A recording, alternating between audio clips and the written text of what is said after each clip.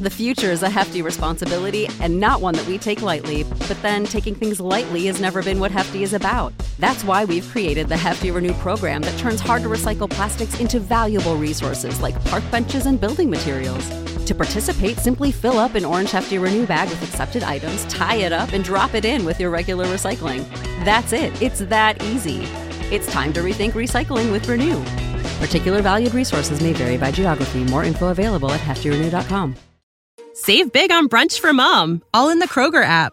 Get 16-ounce packs of flavorful Angus 90% lean ground sirloin for $4.99 each with a digital coupon. Then buy 2, get 2 free on 12 packs of delicious Coca-Cola, Pepsi, or 7-Up, all with your card. Shop these deals at your local Kroger today, or tap the screen now to download the Kroger app to save big today. Kroger, fresh for everyone. Prices and product availability subject to change. Restrictions apply. See site for details.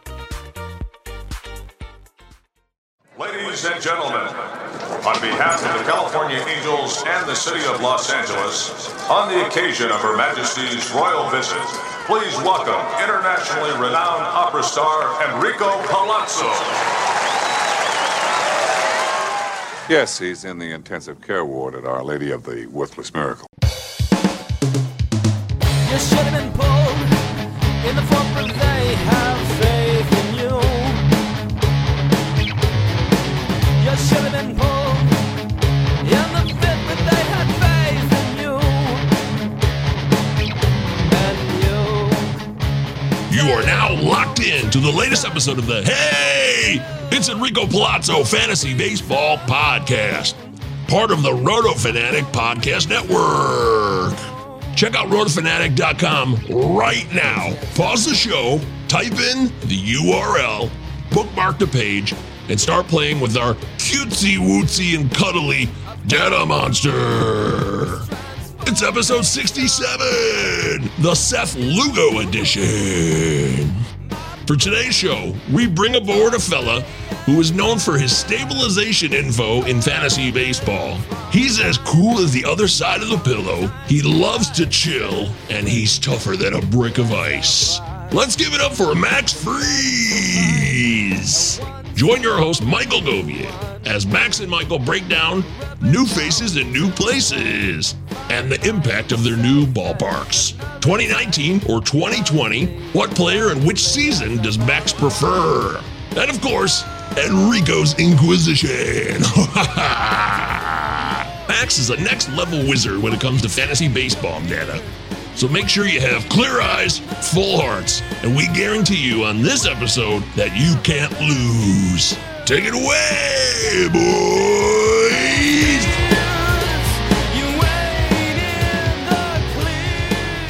We are now live at the Hey, it's Enrico Palazzo Fantasy Baseball Podcast. Tonight it's just me, no Deary. Deary is unavailable. It's Monday nights. Those are reserved for quality time and, reflection. Well, I'm happy for you, Deary. We're thinking of you as we do tonight's show. We got another person here in the hopper who's going to be talking fantasy baseball with us. Don't forget to follow the show, Palazzo Podcast, on Twitter. 2 L's, 2 Z's. Utah. Give me 2. Palazzo Podcast at protonmail.com. Send us an email. Send us your queries. We're really excited to be part of the Roto Fanatic Podcast Network as always. Check out rotofanatic.com. We got the Data Monster doing its thing, crunching numbers, giving you top-notch revelations about players that you're targeting in your 2021 fantasy drafts. And you could read the week that was from Dave Funnell, also on rotofanatic.com, and our rankings. My rankings are on there, along with all the other analysts on the site. And I put some work into them, so check them out. Let me know what you think. And if you got beef with them, then come right here and tell me. Today, we have a man whose introduction requires that we take it down a notch. We get a little bit colder. It's freezing outside in the Midwest right now. The temps are below zero. So it's apropos that we got on one of the guys who's probably known as one of the top-notch kind of stat crunchers in the business. He's got his own website. He also works at Pitcher List. You can check out his work, if you like, on his Twitter, which is always an easy way to get a hold of him, at Freeze Stats, Freeze Stats. Ladies and gentlemen, Max Freeze is in the building. Woo! What's up, Max? Not much. Thanks so much for having me, Michael. I really love your energy, and I really am excited to be on here. as much as my name is Max Freeze and Free Stats is my site, even this bone-chilling cold is too much for me, believe it or not. It's hell, man, isn't it? Yeah, it's just part of life, though. We accept that living in the Midwest, don't we? Oh, yeah. I mean, we're used to it. It's just when it's, 3-4 weeks of just nonstop, below zero wind chills, it's rough. Pounds you. It tries to suck the life out of you, but I think it shows the incredible resolve of us Midwestern folk that we can stand tall, face this head on, and get through it. And then soon enough, summertime will be here. Cross your fingers. Maybe. I don't know. Who knows? Climate change. Who the hell knows what's going on? Anyways, thanks for doing the show tonight, man. It's a real pleasure to have you aboard because you are like one of the elite stat crunchers. You got a good take on a lot of different angles. You're definitely deep into analytics, and I think if somebody wants to know about analytics and how to use it properly in fantasy baseball, you are a guy that people should be following.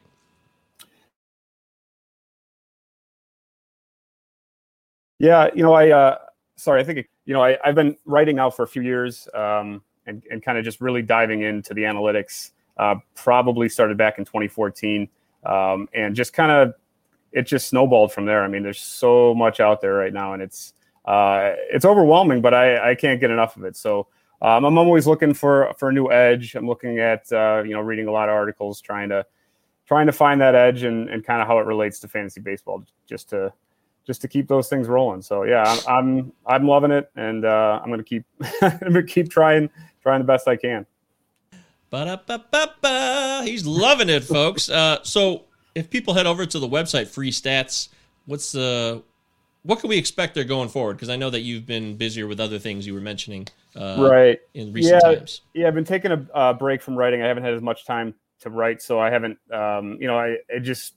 it would be kind of stagnant. So I've kind of taken it down just to try to revamp it and come up with some more work. I'm still doing research when I can, and of course, pumping it out on Twitter when I get a chance. But I do have, you can hit me up. I'll have my ranks. I'll put those out soon.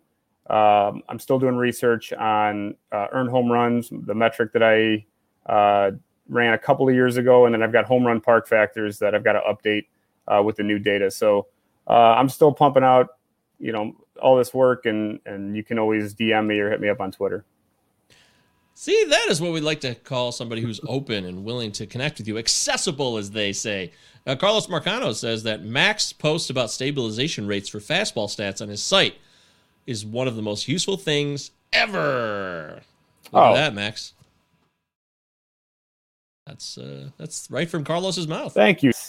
Stabilization rates, especially in a short season, are extremely important. I mean, we only had 60 games. A lot of players only had 200 or so plate appearances. Pitchers, may have started 10, 11 games. So, knowing those stabilization rates and what you can trust going forward are important. Things like BABIP, stats like that are just not going to stabilize that quickly. So it's definitely something you want to be aware of, and definitely, pick and choose which stats you want to trust going forward. Yes, and Carlos meant fantasy baseball stats, not fastball stats. I read that wrong, but I see FB, and I just think fantasy. Fastball, fantasy baseball. It's the same thing. You know what? I'm right with you. I would have thought fastball too. That's just where my mind's at right now. If, in the simplest terms possible, Max, if nobody's ever heard about stabilization rates and they're listening to this show right now, how would you describe their use in fantasy baseball? So there's definitely some statisticians and other fantasy analysts that could explain this much better, but it's essentially a point where there's enough data in that certain statistic where you can say you can trust that's a skill, and that's something that you can at least partially trust going forward. Doesn't mean it's going to happen. That's not predictive, but it's descriptive of what happened. It's not noise, as they say. It's not random. So that's the best way I guess I could explain stabilization rates. Beautiful. Thank you.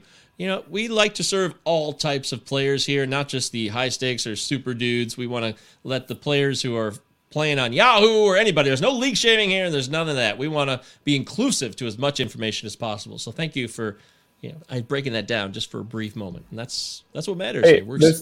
there's no problem. I still my home leagues on Yahoo.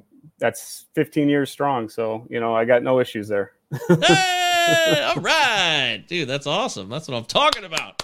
Well, you gotta. I mean, I think it's a pretty good achievement to keep going a 12 team league for 15 years. It's not too bad. Hell yeah, it is. That's Yahoo's always gonna have a place for people because there's so many home leagues that are Yahoo centric. Ours is Yahoo centric. It still is. I admit that freely. Right. All right. So hey, we're also part of GLARF, by the way, the Great Lakes Area Roto League, part of all the regional leagues like NERF and BARF. There's the original, I think. So, what are your chances? Do you think you got a chance to dominate? There are some heavy hitters in that one. That's going to be a real fun league to be in. So I'm really excited and honored to be a part of it. Chances of winning, pretty slim, but I think I got a shot for sure. I definitely going to give it my all. There's no chance. There's no chance that I'm going to be backing down in that challenge. Yeah. How about you? That's my guy. Oh, I'm ready to rock. I'm guns a-blazing, focused in, locked in. I got everything on my ammo that I'm going to be pointing towards this GLARF because these are some big-time players. And if I want to show that I can hang with the big boys, which I certainly can, and the big girls, everybody, we have a great little bunch, too. Janice Scurio, who was part of our GLARF, she just came out with the news today that she's part of what used to be Roto World. Now it's called NBC Fantasy Sports Edge. I don't know. Anyways, it's still a great accomplishment, and yes. Very happy for you, Janice. It's a special moment, so a round of applause for Janice Scurio, who was on the show. Oh, that's right, The Edge. Thank you, Yancey. The Edge. NBC Sports, The Edge. So Janice is going to be right there now, along with George Montanez and my fellow Roto Fanatic partner, Matt Williams. So good news for all three of you guys. All three of you guys are great Americans, and we couldn't be happier for you. Thank you so much. Yes, congratulations to all three of them. That's fantastic news. I love it. Woohoo! Is it coincidence that Janice's name ends in nice? No way. Yes, Yancey, you are correct. There is no way that's a coincidence. Janice was on the show last month. If you want to go back and listen to the episode with Janice Scurio, please do. It's episode 50, number 50. It'll always be number 50, which is it's a nice number. It's a nice whole number for her. So congratulations to Janice. We, like we said, we are part of the Roto Fanatic Podcast Network, and we also are the official fantasy baseball podcast of Russell Crowe, and we want to make sure that people are aware of that. Max, are you a big Russell Crowe fan? I mean, I really love The Gladiator, so it's a good movie. Yeah, so there's that. He won an Academy Award for that one. That was like his big breakout, I guess, in terms of being like on top of the world. That was like top Russell Crowe back then. Good film. I liked it too. I don't know if it holds up. I haven't seen it in a while, but I liked it when it came out. All right, let's do some housekeeping here. That's what we always do on the show. Put on the Belvedere music. Do you know who Mr. Belvedere is, Max? You'll have to refresh my memory. Well, he was an 80s housekeeper. Some people call him a butler, but he took care of the house for the people on the TV show called Mr. Belvedere. Okay. It's the main character. I'm not all that familiar. So this is good. This is good. Yeah, this is like you're like the first. You've never heard of Mr. Belvedere. That's awesome. Wow. I mean, I've heard it. I've heard the name. I just I haven't put it together. I haven't seen the show. So this is well, I mean, it is like 30, close to 30, well, 25, 30. Wait, what year is this? It's 21. If it's the 80s. Yeah, 30 plus years ago. I mean, I'm old. I just, maybe I didn't get into Mr. Bob Belvedere. Uecker was on the show. Okay, good. Yeah. Oh, I know Bob Uecker. So Bob Uecker, and he's like the dad, and they hire Mr. Belvedere to come in and it's dumb. It's a stupid show. But anyways, the point of this is housekeeping. And that's what we're doing here. Mr. Belvedere's a housekeeper. We want to say thank you to everybody who's been pumping the pod and the live streams lately. Really cool of all of you to do that. I want to say thank you to Mason Dodd. I was recently on the Fantasy Flock Network, which is on YouTube. Fantasy Baseball Flock. Go check it out on YouTube. I did 5 videos, different topics like first rounders to avoid, late round targets, relievers that you should target. It's short, reasonable, quick. All the videos are like 12 minutes or so. So they're not very long. And it's a cool experience for me. So if you would be so kind to support the show, then support us and go check out Mason Dodd's Fantasy Flock Network. He's a really nice guy. And then, of course, you can watch all of our old live feeds like the one me and Max are doing right now on our YouTube channel. So just type in Palazzo Podcast on YouTube. The link is also in our bio on Twitter on our Palazzo Podcast. Palazzo Podcast, 2 L's, 2 Z's. That's the wrong button. But you can do that and watch these anytime. If you love watching people while they talk and sit in a chair, then all the live streams are there for you. Vlad Sedler, Triple Play Podcast, the Rotosaurus guys, they're all there. Just go check them out. Sarah Sanchez. Take your time and enjoy them if that's what you enjoy. I also put a couple of my songs that I do up there as well. Shout out to Yancey on that because I hadn't done that yet, and I owe him because I got to get the rest of the songs up there. So if you like the songs and you think they're funny or entertaining, the rest of those will be on our YouTube channel very soon. So there we go. I think that's it for most of the housekeeping. Thank you for tolerating our silliness and for really supporting the show. You guys have been wonderful. We've seen a big boost in downloads recently, and that's all because of you guys, retweeting and sharing with your friends. So thank you so much. Really, really thank you. That's why we do this. I get to know people through the show. I would never know Max Freeze. I would never be sitting here right now talking with Max Freeze if this show didn't exist. So that's why these things are cool. That's Max? fantastic. Yeah. Oh, I love it. I absolutely agree. And I think my internet just went out for a second, and I apologize. And I think I'm going to blame the weather on that one. It is definitely weather related. There's no doubt about it. All right. Well, why don't we move into leading off?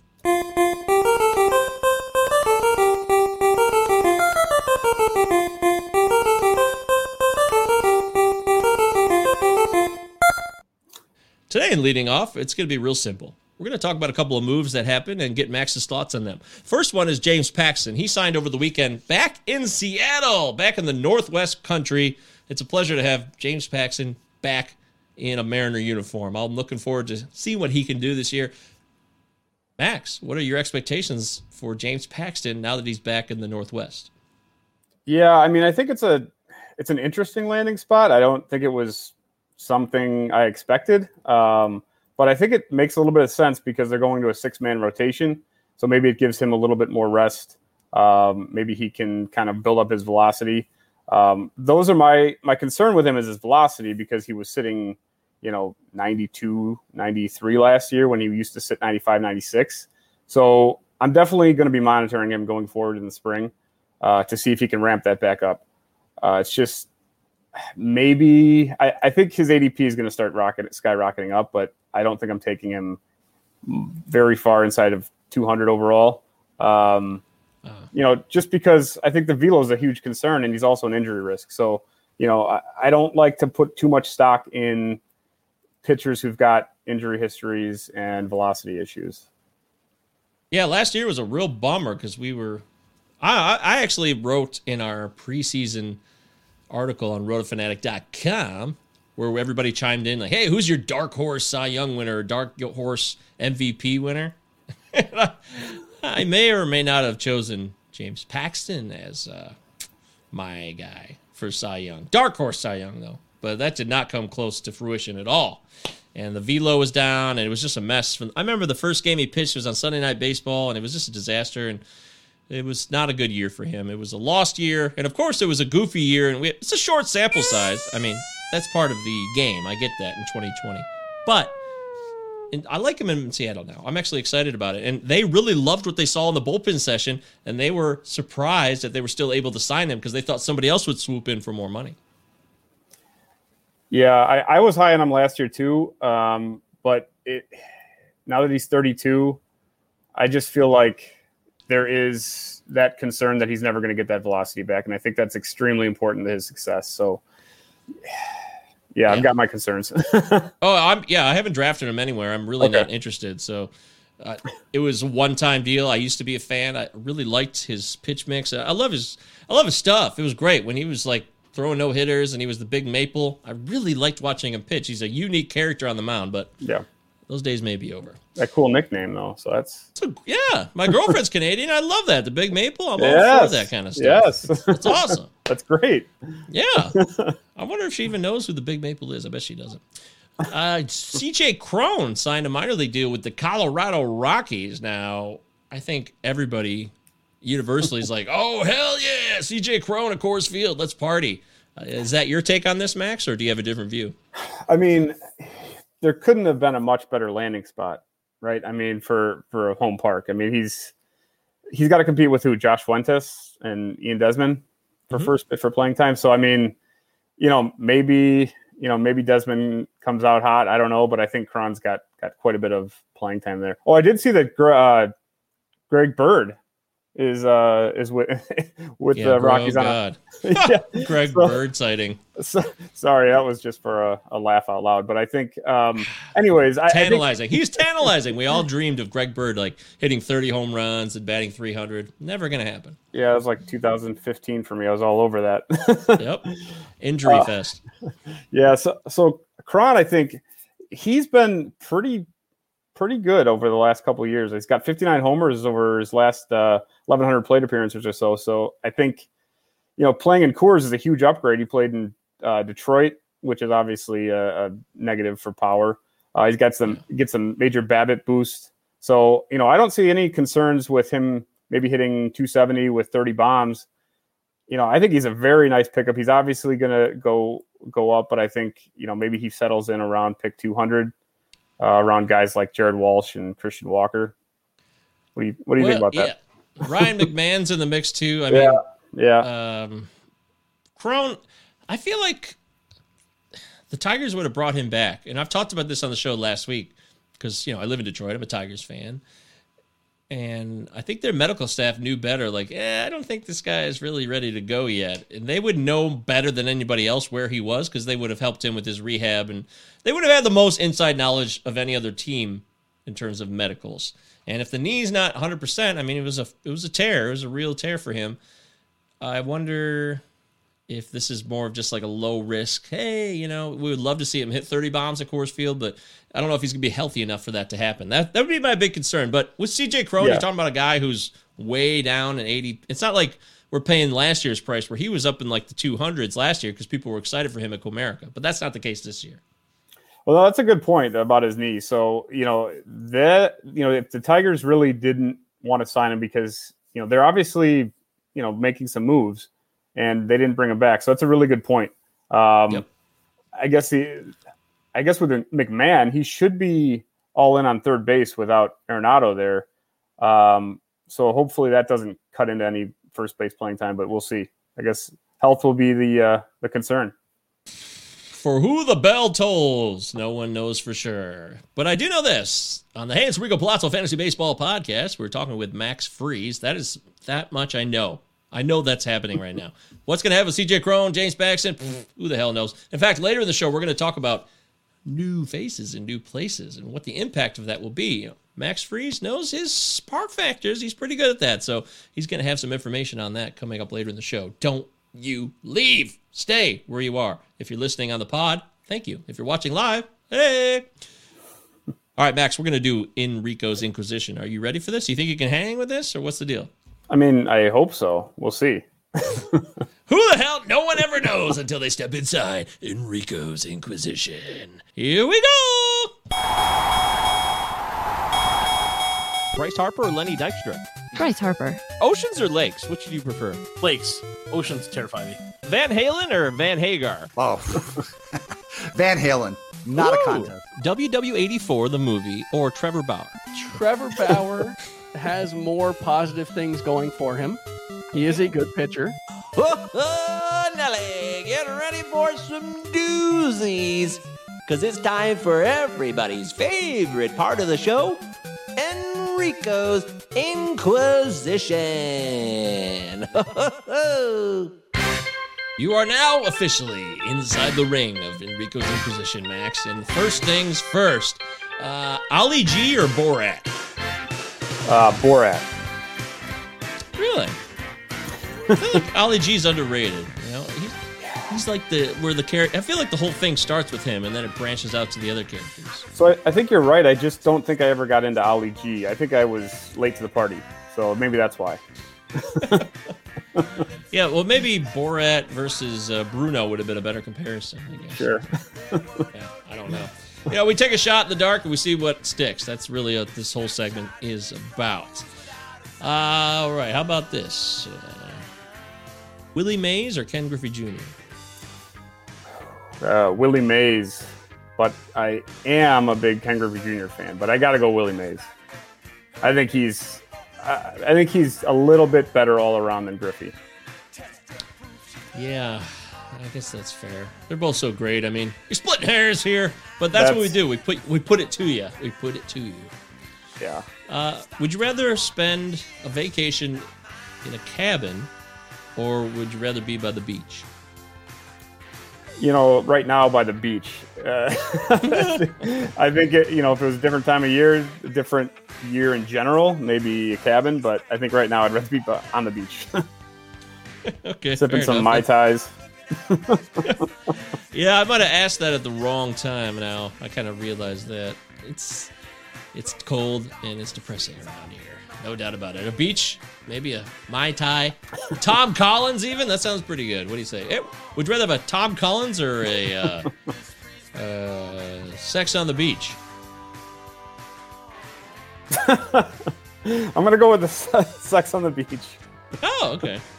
I don't think I've ever had a Tom Collins. I've had a Sex on the Beach. It was okay. It was a little sweet, though. A little too sweet for me. Well, it depends on what you're talking about, I guess. Well, yeah, I'm talking about the drink, yeah. Oh, okay, sorry. Oh, whoops a daisy. You caught me off guard. Gotcha. Speaking of that, do you prefer craft beer or bourbon? Oh, I'm gonna go craft beer, but I do like my bourbon as well. But I think craft beer. I think there's a little bit. There's just more options, I think. More options. Okay, fair enough.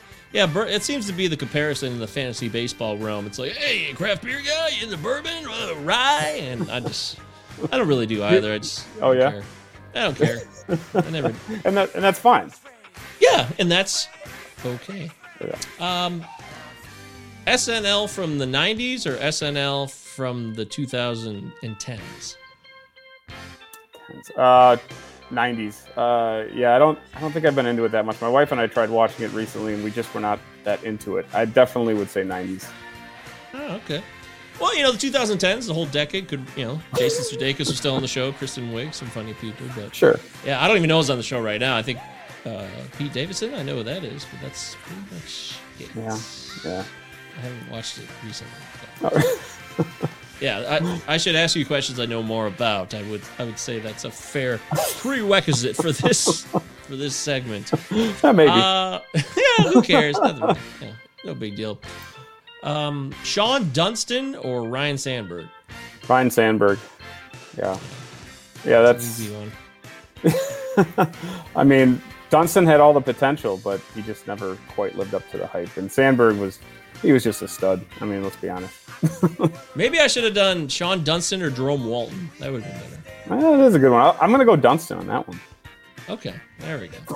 Yeah, it's not fair to ask a Cubs guy or Sandberg or anybody. It's tough. Who can top Sandberg, right? I was a big Andre Dawson fan as a kid. The Hawk. I mean, yeah, the Hawk. Yeah, I mean, he wasn't a Cub as long or anything, but it's just that time when I was 4 or 5 years old. That was my guy. Yeah, I love the Hawk, man. He was a great player. He could do it all. He could do it all. Do you prefer kings or queens? Kings. Great. Tables or chairs? Chairs. Yeah. Gotta sit. You can stand at a table, I guess, too. There's a lot of people that have those stand-up desks these days. They don't want to sit. There's a revolution going on in office furniture right now. Yeah, that's true. I think I sit too much. So maybe I should switch my thinking. Yeah, I gotta start standing for this pod. You're right. My back. There you go. It's like all bruised in a certain spot all the time. This damn chair. I spent a lot of time in this chair. I don't know about you in your chair, but I spend a lot of time here. Yeah, I do. So I think standing is probably a good idea. It is. Stretch out. Hey, everybody, calisthenics, they matter. Would you rather have Pablo Lopez or Sandy Alcantara this year? Pablo Lopez. Give me that changeup. All right. Okay. That's cool. I got no beef with either. I just like me some San Diego Country. It's close. It is close. And I'm not checking my rankings right now, but I'd imagine they're within a few spots. Okay. McDonald's or Burger King? McDonald's, I suppose. Have you ever done this? Have you ever had McDonald's French fries and then got Burger King burgers to go with it? That's the ultimate combo right there. So I've never done that, but that's a good idea. I do like that flame broiled or grilled taste or whatever it is at Burger King. It is, yes. Their burgers are vastly superior to McDonald's. And in fact, I've done that many a times. There's a Burger King and McDonald's. They're usually always right across the street from each other for some reason. So it's not that big a deal to go out of your way. But you got to get the burgers first at Burger King because you don't want your fries to be cold. You want to get the fries second. True. It's very important. Cold fries are not good. McDonald's fries are awful if they're cold, but they're so good if they're hot. It's almost like they're not good at all. But if it's up to the temp, it makes you wonder if it's real food at all, which we all know it's not anyway. So that's a stupid question. What about this? We always ask this once: curveballs or sliders? Ooh, I like a slider because it gets more swings and misses. Yay! That's good. We've had a lot of curveball answers, so it's refreshing to get a slider. Do you have a slider you prefer? Is there somebody out there who throws a nasty slider? You know, who I really want to throw a nasty slider is Luis Castillo. If that becomes another weapon of his, that guy's going to be the number one pitcher. Ooh. So you're saying the missing ingredient is that slider, huh? Well, it's okay. It's not great. He needs to refine it, and I think if he can do that, then we've got potentially the top starter, one of them. I would love that. I'd be a huge fan of that. I've been targeting him quite often myself when I can. Maybe he should call Dinelson Lamet, see if he can help him out. Well, I wonder. Yeah, well, I don't know about his elbow though. Yeah, well, I think Luis is just built stronger. I really do. He's bigger. Yeah. He's just more durable. He's definitely more durable, at least so far in his career. Yeah, and he's been around longer than Dinelson, so I would love. I think we're building like the perfect pitcher. Here's what we're doing. So. Oh yeah, absolutely. In fact, I should make that a segment. Let's build the perfect pitcher. I kind of like that idea. That is a good idea. Paper or plastic? Paper. Good man. You can recycle it. Good for you. Good. I like to hear that.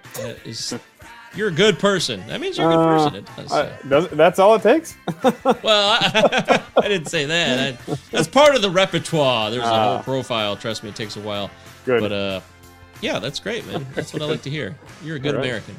And finally, Max, I always ask this: for love or money? Ooh, for the love of money. You know that song by Bone Thugs? Yes, I forgot about that. Wow, nice call. Yeah, that's boom, boom, boom, boom, boom, boom, boom, boom. That's good. Yeah, I like that. I'm gonna have to go with love because if you have all the money in the world but no love, then what's the point? Wow. Beautiful. Beautiful. Thank you, Max. Well said, my friend. Well said. And by the way, I'm a huge fan of First of the Month. That's a good song, too. That's a great song, wake up, the first of the month. Get up, get up, get up.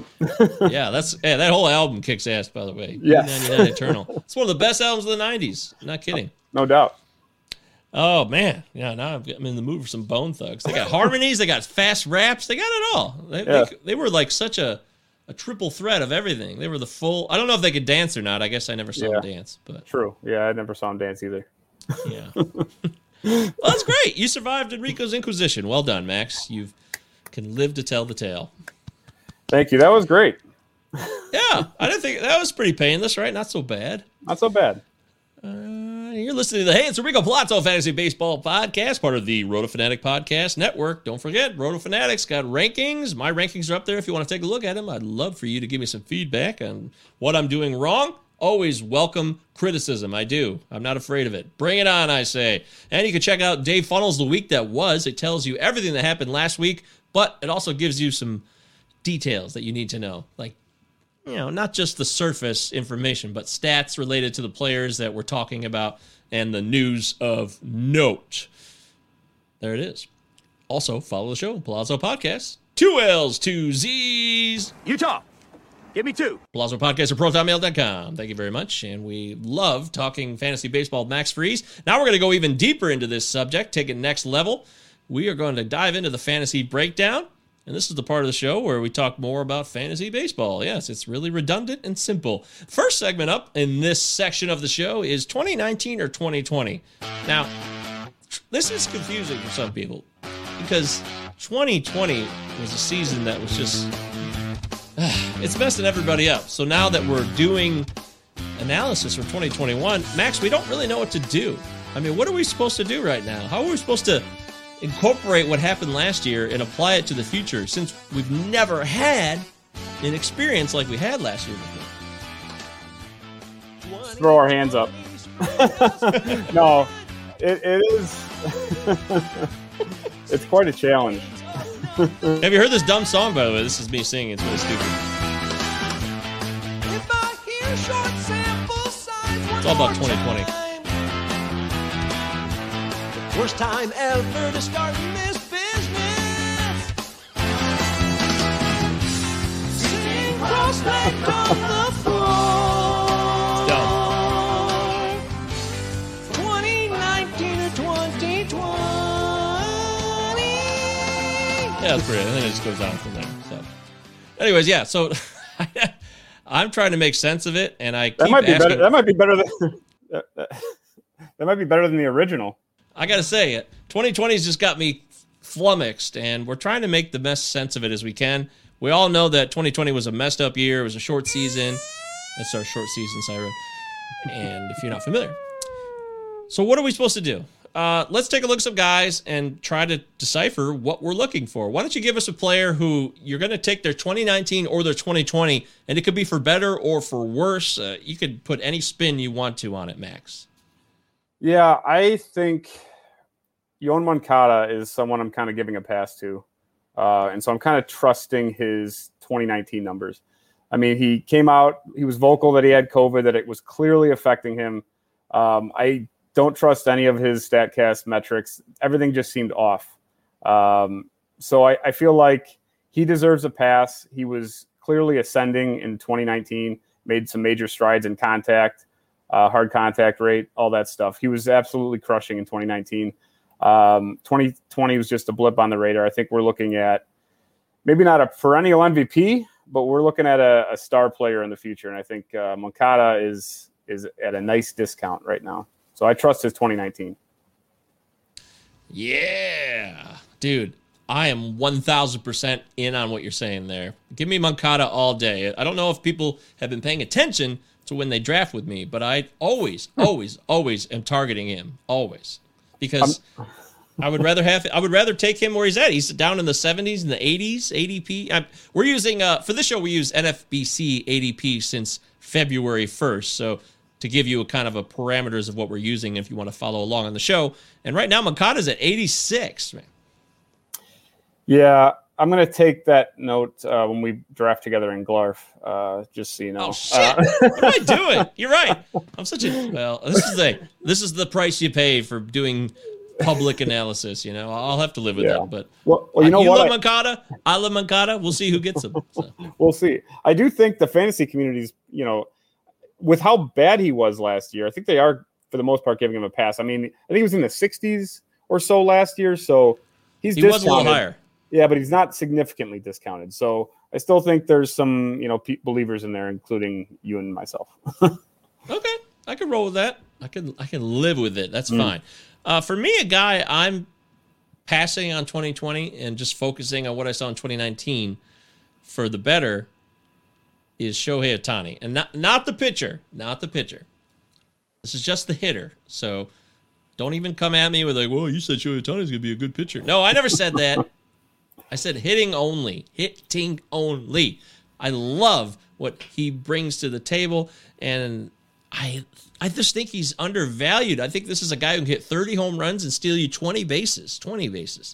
that's all available to him. He stole 7 bases last year in his garbage season. That was a mess. The pitching screwed with his mind. But in 2018 and 2019, he's all had double-digit steals. He had 10 in 2018, 12 in 2019.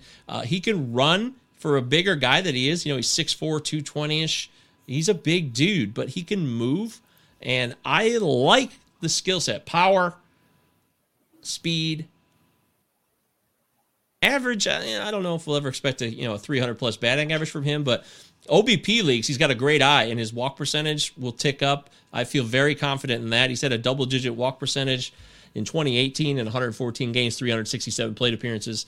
So this is a guy who can produce for you, and right now he's just being devalued. And I think part of his pitching, even though he didn't hit for jack squat last year, he hit 190 with a BABIP of 229, which the other 2 years he was 350 and 354. So I think this is a guy that you should be targeting as a hitter, and the pitching negativity is kind of like also being dumped on him and bringing down his value. Yeah, I agree with you. I've always liked. Have jumped. My back? You're here. You're always here. All right. Yeah. So thanks. So I love Ohtani. I feel like he really, yeah. I mean, it was a lost season. I feel like this is probably his last chance to pitch, and if it fails, he's just going to be a full-time hitter.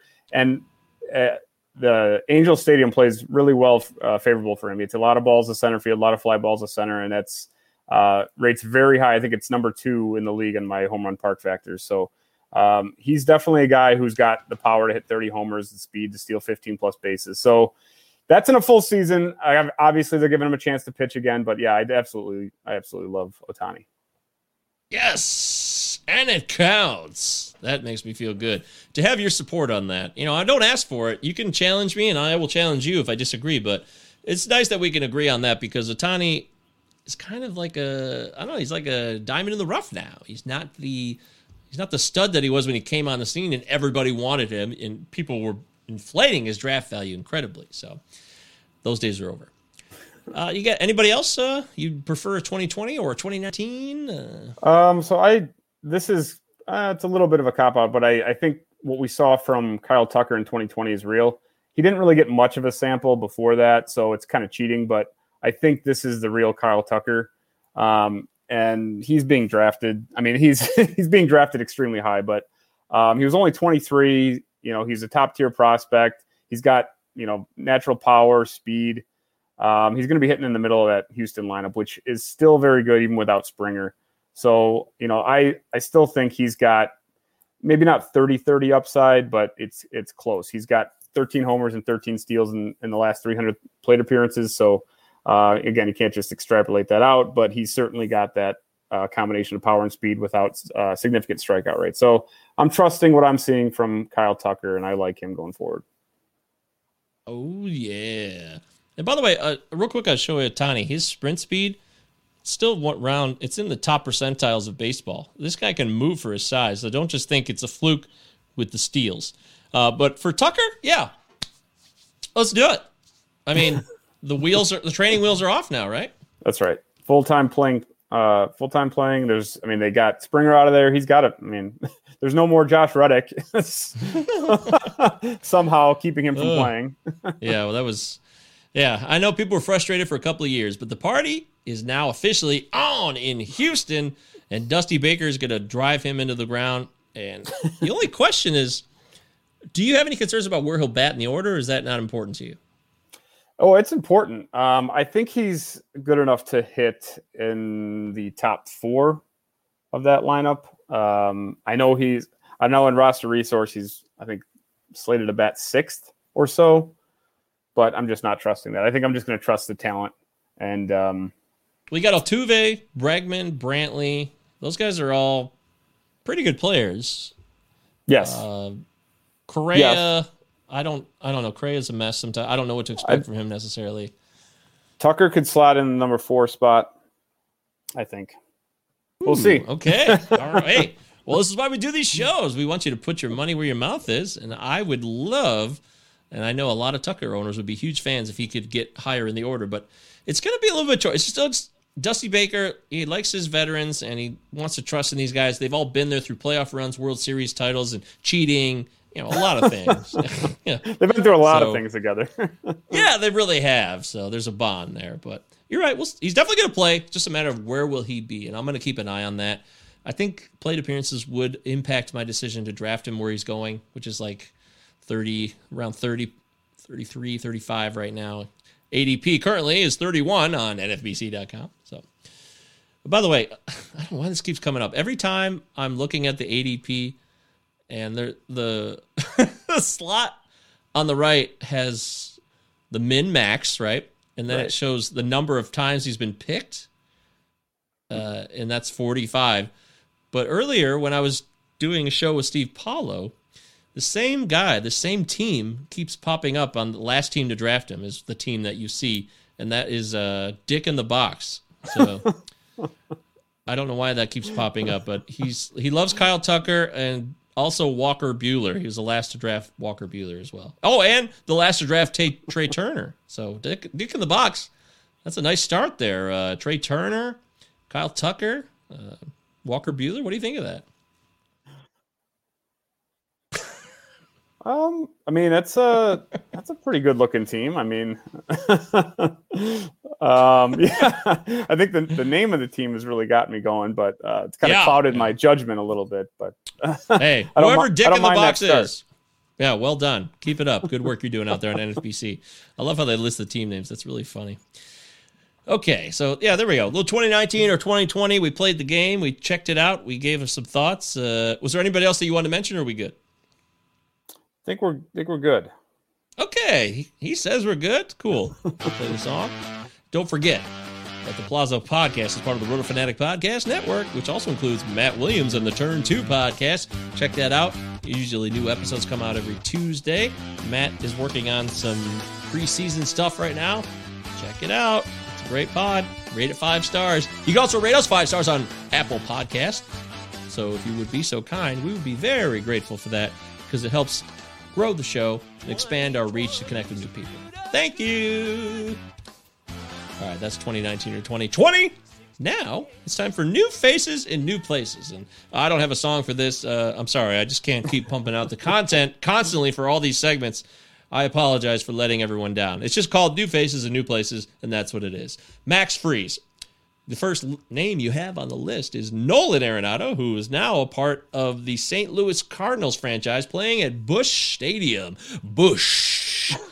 What do you think of Arenado at Busch? I saw your tweets that I bookmarked because I love bookmarking your tweets. You have a lot of good ones. You posted back on January 29th, the move to St. Louis is a clear downgrade for Arenado's numbers. But how much? From a top 5 park from home runs to a bottom 5. That doesn't sound very good. Yeah, I'm fading Arenado.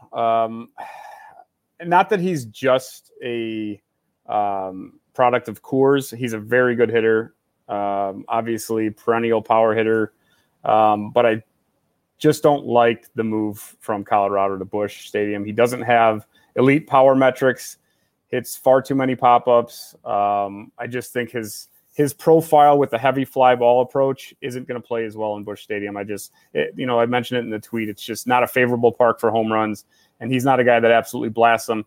I think if you're looking at like average fly ball distance, it's a little bit it's not all that accurate because he's playing in Coors, so those balls are obviously going to be traveling further. So if you're looking at average fly ball distance, he'll show up on near the top of the list, but so will a bunch of other Rockies. So I think while there's a downgrade in power, I think the biggest downgrade is probably to his batting average. Coors Field inflates BABIP more than any other park, and St. Louis is relatively average in terms of BABIP. So, if he's certainly not going to be a 300 hitter, in my opinion, down to maybe 270-ish. So, 270 with 30 home runs, that's not exactly, first 3 rounds, top 3 pick in the first 3 rounds. So, those are my thoughts.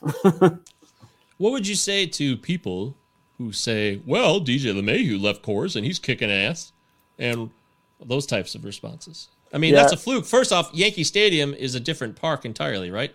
Yeah, Yankee Stadium. So right field is the most favorable park for home runs in the league at Yankee Stadium. And LeMahieu hits a ton of opposite field fly balls. He doesn't hit a lot of fly balls, but the ones he hits go to the opposite field. So he absolutely is a huge Oppo Taco. That's right. So they're totally different players. I kind of compare him a little bit to Matt Holliday when he left Coors and went to St. Louis. Saw maybe a 20-point drop or so in batting average. They're both very good hitters, high contact, high power. And while Holliday was still a very good player in St. Louis, he just was not the same caliber of hitter. He was not a 320 type hitter in St. Louis. Okay, well said. Do you know who Crosby Spencer is? Yes, I do. Hey, all right. He's our Park Factors guy at RotoFanatic, and he's his good. own Park Factors. Good. Hey, Crosby, did you hear that? Max Free said you're good. I like that. Let's book that. Let's mark that down. So let it be written. So let it be done. Yeah, his Park Factors agree with you on Busch Stadium. It's just not a great place to hit all the time. It's Pitcher's Park based on what he's concluded, and I just not be wanting Arenado at all. I think we've covered this on the show before, but don't give me any Arenado shares. If he falls to like 55, 60, maybe I'll consider it, but I still rather have Yoan Moncada. There you go. See? Agreed. I'm telling you, I keep giving away my draft strategy to Max, but yeah, that's what we're doing here. All right, next guy, Trevor Bauer. I'm keeping notes. Yeah, you write it all down. I mean, this is recorded, so you can go back and listen to this at any time you want to. It's in perpetuity, as they say. Trevor Bauer is an LA Dodger now. It's pretty exciting. He has high expectations of himself, and a lot of people love to pump the buzz that he's going to be this innings pitch stud that is beyond all others because he can throw every 4 days if he wanted to and still produce that 3.7 ERA. So what's your take here on Mr. Bauer now that he's in Chavez Ravine, which generally it is a hitter's park. I don't think there's any doubt about it anymore. Yeah, it is. It is favorable to hitters. And I also don't think he's going to pitch every 4 days. There's too much talent. There's too many pitchers in LA, and I don't see it happening. So the thing is he going to be able to spin it like he did last year or not? We'll see. And I think we're going to have to regress his BABIP quite a bit. He had extremely high strand rates. I don't think he's as bad as he was in 2019, but he's just not going to be what he was in 2020. I think regressing him somewhere in the mid to high threes ERAs, high threes ERA, and a ton of Ks. I mean, the strikeouts will be there, but I'm just not going to be drafting him in the top 5 or 6 overall. Trevor Bauer. Problem is, when you bring up Trevor Bauer, people automatically think of his personality, and it's just so complex. We want to keep that out of the loop here. I mean, he's an asshole at times, sure. There's no doubt about it. But we have the data to support that, if you will. But what he'll do at Dodger Stadium, I don't think it's much different than what he would do anywhere else. I don't think the park plays into it as much as he's just going to be the same guy he always is, and I have no interest in Trevor Bauer this year. Last year, I went head-to-head with my RotoFanatic partner, Matt Williams, and I said, who's going to have the better season, Tyler Glasnow or Trevor Bauer? And we did a $1 bet, and we used the Razzball Player Rater as our barometer, and Bauer blew Glasnow out of the water. But this year, I don't want anything to do with him, so this is classic case of a guy rises up, he's inflated now, I don't want anything to do with it. I like guys that are down more, that I can pick up off questionable seasons despite having great talent. That's why the 2019 or 2020 bid is perfect. Most of the guys that you would pick or I would pick, I would probably be taking them in drafts because I believe in them. Absolutely. I agree with you. It's not science, but I just like guys that come off down seasons that have talent, and that's it. That's all there is to it. You can draft while doing that. Yes. Yes. No, you're right. You know you can. George Springer is now a Blue Jay. He's up in Canada, although they will not be playing in Canada. By the way, with George Springer, we're going to talk about, does the fact that you don't know where they're going to be playing, does that impact anything you have to say about him? A little bit. I wish I knew where they were playing, but the park factors that I have don't really show Rogers Stadium as extremely favorable. It's a plus park for hitters, but it's not on the extreme end. So as long as wherever they're playing isn't extremely pitcher friendly, I don't think it's going to affect him that much. Minute Maid was relatively neutral, so there's not a big change for the projections that I have for him. But I think he's in a great spot. I think the Blue Jays lineup is about to blow up. I mean, so much young talent, and I think he just kind of brings that everything together, that veteran presence. So I'm really excited to see what he can do next year or this year. We're already in 2021, right? That is correct. Yes. But yeah, you're correct, sir. I remember Springer as a high strikeout guy back in the minors and when he first was called up, and now his strikeout rates are well below average. He struck out only 17% of the time last year. So I really think he can not only hit for power but hit for average. Not 300 plus, but I think we're talking 280 or so. 280 or so. Wow, that's healthy. You want to put $100 on it? Wow. Let me check my projections first. Yeah. I'll tell you what my projection is, and then we can start throwing the money around.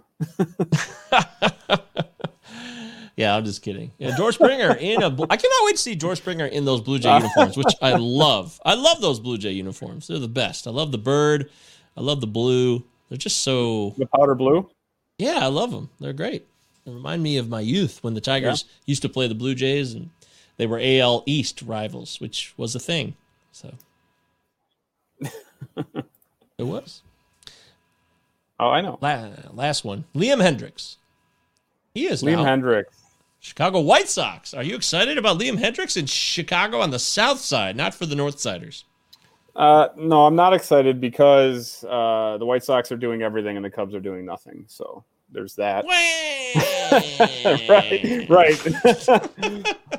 No, but for Hendricks, he's kind of transformed himself into a pretty elite pitcher. So, he's clearly got the closer job. Colome's out of town now in Minnesota. I don't think. Well, bummer. That's a bummer, man. Yeah. It's a bummer for bummer. Yes, it is. Yeah. Double bummer. Yes. So, there's really no competition. I think he's a top 3 closer. I don't know if there's a whole lot. Maybe you have a lot more to add, but I think he's pretty cut and dry at this point. He's pretty elite. So he is who he is what you're saying. Yeah, he's kind of proven it the last couple of years. That's what everybody says. I slept on him last year. I didn't have any interest, but he was one of the better closers in baseball. Again, it was a short season, so it's not like it was, short season. But in full seasons, Liam Hendricks can also provide you with excellent return. He just has a lot of experience now that he can apply. Being age 32, this is like his last run, maybe like trying to be one of the elite closers on a great team, which the White Sox are certainly primed to do. K9 it's classic. It's rock solid. It's 13. He's going to strike guys out, keeps the walks down. Although the walks were up the last couple of years in longer sample sizes. Walk per 9 of 3.23, 3.75 in 2017 and 18, and then he went down to 2.2 in 2019. I think the walks were a problem, prevented him from being a closer. But if that's the past now and the walks continue to stay low and aren't a problem for him, then why not? Let's roll with it. Yeah, I think he's always had decent zone rates, but he's gotten guys to chase a lot more the last couple of years. So, I think he'll be fine. He's got the pretty close to elite velocity and elite swing and miss stuff. 19% swinging strike rate last year in the short season, and 17 in the full season before. So I've heard that's good. It's decent. Yeah. What about the new park though? Gosh, the sample sizes usually are pretty small with relievers. It's hard to really gauge. Half their games are on the road. Yes, yeah. Half the games on the road. They're not pitching a ton of innings. I'm not too concerned about the park for him. Big difference between Oakland and Guaranteed Rate Field, though, right? Yeah, and a lot less foul ground too, and a lot more homer friendly. Yes, that's what I mean. You're saying the .36 home run per 9 is not gonna stay? Well, you got a point. You got a point. We'll see. Look, I don't like to pay for saves. I'm like everybody else in the business. Nobody wants to pay for saves, but yet somebody's drafting Liam Hendriks this high. So if you want to do it, be my guest. It's just not going to be me. I just don't trust guys that high as closers. Closers too weird of a job, man. Weird things happen, and I could be, I could eat crow on this later and be like, "Hey, you fool! You don't know what you're talking about, and you're going to learn the hard way." And maybe I will, because I'm drafting Kevin Ginkel in like the 600th, pick. But I can't pull the trigger early either. But I'm looking here. Aroldis Chapman was picked as a low of 123 this past 2 weeks. That I can get behind. Yes, I would love to. I bet those were not very high stakes situations. I just have a feeling. I have an inkling that's probably the truth. You may be right. Hey, you may be right. I may be crazy. I just may be the lunatic you're looking for. All right, there it is. We covered New Faces and New Places, which currently does not have a song. I apologize. We'll come up with something jingly in the future.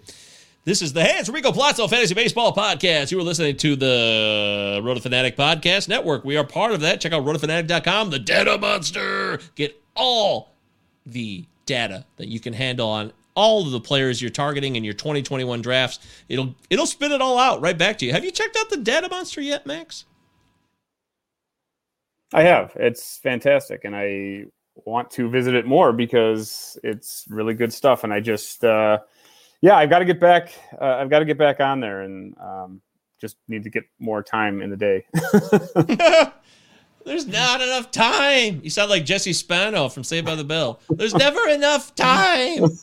Yes, and very whiny like that too. I hope you're not addicted to speed, trying to stay up. That's the most important thing I take away from this. It's important to get your sleep regardless, and just do what you can with the 24 hours you're given each day. That's my message to all of you out there. But yes, cool. I'm so glad you checked out the Data Monster, and that makes me feel good. That'll make the guys at RotoFanatic very happy, which I am one of those guys. But the rest of the crew will be jumping for joy that Max Freeze gives it his seal of approval. Thank you, Max. Oh, you're welcome. Absolutely. Good stuff. Yeah, and if you want to have good stuff, then get your asses over there and check it out yourselves. Don't miss out. Act now. This is the next segment of the show, and it's where we talk to Max about his fantasy foundation. This is a long series. It goes back to Chris Towers on the first show of the year. We've been getting as many people to share, as much as they're willing to share, feedback on fantasy process and how they look at things. So Max is now the target of our focus. And Max, the first question is the same question we always ask in this segment. What is the first thing you do when you sit down for a brand new year of draft preparation? Well, the first thing I do is I start with deep dives into players. And usually in recent years, it starts actually during the previous year's playoffs. Regular season's over, and I start looking at some players that I find interesting, whether it's breakout guys, players who have completely fallen on their face, try to find out reasons why. So I do some deep dives, and with that, I start formulating projections for players. So that's kind of how it starts. Once I kind of run out of those players, I just start kind of sorting the rankings generally and then start projecting players that way. So I kind of run my own projections manually. It's pretty time consuming, and I haven't done quite as many as I used to. I used to get about 350 to 400 players that I would project. A little bit behind this year, but it helps me kind of learn the player pool, and it kind of helps me learn, what changes a player may have had, whether it's mechanical or whatever. And so that way I can, kind of maybe have a leg up on kind of the major projection systems, having some insider information, if you will, into my player projections. So that's kind of how I start my draft prep. And then from there, it just kind of gets tweaked. And then, as news comes out throughout the off season. News. So what happens when news comes out? You just make the modifications as it comes to you? Yeah, as players sign different places, whether, what teams they're on, where I think they're going to slot in the lineup. I include my park factors to try and determine, home run numbers, things like that. So those things kind of change. Any news that regarding injuries kind of knock guys down quite a bit, especially pitchers with arm injuries. But those are the most difficult to project anyway. So that's kind of how I get going. For the upcoming season. Beautiful. This is Max Freeze giving us some insight on how he does things. Do you have a hardware or software that you use? Not hardware. It's probably not. The hardware would probably be a computer, I would assume. But do you use like a certain software or anything that you could share with people that you recommend? Yeah, it's called Google Sheets. I'm not tech savvy enough. I kind of create my own spreadsheets and just kind of create formulas in there and go from there. I do not write code. I do not know R. So unfortunately I do it the long method, if you will. That's just fine. We just like to know. It's no trouble at all, Max. How about... I'll come back to that one. Let's ask this. So how did Free Stats, your website, come about? You just kind of built what you had in front of you that you were already doing and then applied it to this website? Yeah, it's my obsession with fantasy baseball just kept creeping up earlier and earlier every year. It used to be like a February prep or a January prep. And then once it got to like November, I just kind of started doing deep dives into, players like Tanaka and Simeon and kind of saying, these guys look like sleepers to me. This is back in like 2017. I just was getting bored and decided starting right now during the playoffs, I want to start researching fantasy baseball for next year, try to get an edge. And I was writing down my thoughts. And once I had several, deep dives on players, player profiles, I just started up a website and threw them on there and kind of started doing rankings and projections and different research projects that I was doing. So that's just kind of naturally started. Just write my thoughts down and then publish them and see if I could help someone else with them. So fantastic. Well done. Look at you. And you clearly connected with people and you taught people things. You gave insights that other people had not necessarily found. And that's got to feel pretty good, doesn't it? Yeah, well, I hope it's helped some people. I mean, it's not always right, but I figure, if I believe that it's my research is good and I trust it, I'm going to publish it, and hopefully it's correct and it does help people. So that's the gist of it, I guess. It's a good gist. Do you want to share with us somebody that we should know about in fantasy baseball that's doing good work that maybe we're not familiar with? Sure. So I was looking through, I wanted to find someone who was under 1,000 followers who deserves some more credit. And I, at Torres Takes on Twitter, I believe he writes for Razzball. He's putting out a ton of good content right now. So I believe he's under 1,000 and he should be well over that number. So definitely give at Torres Takes a follow. Hell yes, that is a great call. I really like what he does. He was on Rob DiPietro's podcast, the Pull Hitter Pod, I believe, about a month or so ago. It was just one of his rare debuts, and that's a great call. That's a great pick. Hey, at Torres Takes is out there. Follow him on Twitter, at Torres, Torres, Takes, Takes. Cool. Yeah, maybe we'll have him on the show soon. That's a good idea. See, you just nailed that question. Well done, sir. Oh, thank you. That's what we're looking for. That's exactly what we want from that question. And now, hopefully, more people will go follow him. Give him a follow. Yeah, go absolutely. Check out his work at Razzball. Yeah, absolutely. I hope so. Yeah, great stuff. Nice work. Mock drafts. Do they help? Or do you don't really care to do them? I will do them. I think it's gives you an idea of what types of strategies you can use. Try to start. You can kind of play with different picks if you're kind of going away from what you typically do and see how your team ends up And if you like that, maybe that's something you can kind of try going forward. But otherwise, I don't spend a ton of time doing mocks. I do a few of them just to kind of, like I said, just kind of get an idea of how I can build a team and what I can do differently. Yeah, we're doing a mock draft right now, RotoFanatic. If you want to follow along at rotofanatic.com or our Twitter page, which is at roto_fanatic. We're in round 5. This is the 5th or 6th one. We started in October. We've done one mock draft every month. And now that I've drafted a bunch of real teams, though, it just doesn't have the same feel. I gotta be honest. Yeah, it is nice to do them really early, but once you start drafting real teams, you're right. It is kind of like, well, I'm not going to keep this team, even if you like it. Right, and I don't feel the stakes. They're just never going to be the same amount of stakes in a mock draft that there is for a live draft with cash involved. And you're going to feel that intensity, like, oh boy, like a cut line I did on Saturday with Vlad Sedler and the Siege. That was intense. Nice. 55-second clock and. Woo, man, it was just really intense. That'll make you sweat. It did. And I learned a lot. I love best ball too, so I'm all for the cut line format on nfbc.com. If you're interested, send us a message. Plauzapodcast at protonmail.com. 2 L's, 2 Z's. Utah, give me 2. And I'll tell you all about it. I'm happy to share some information. Okay, what else can we ask Max about his fantasy foundation? How do you make decisions?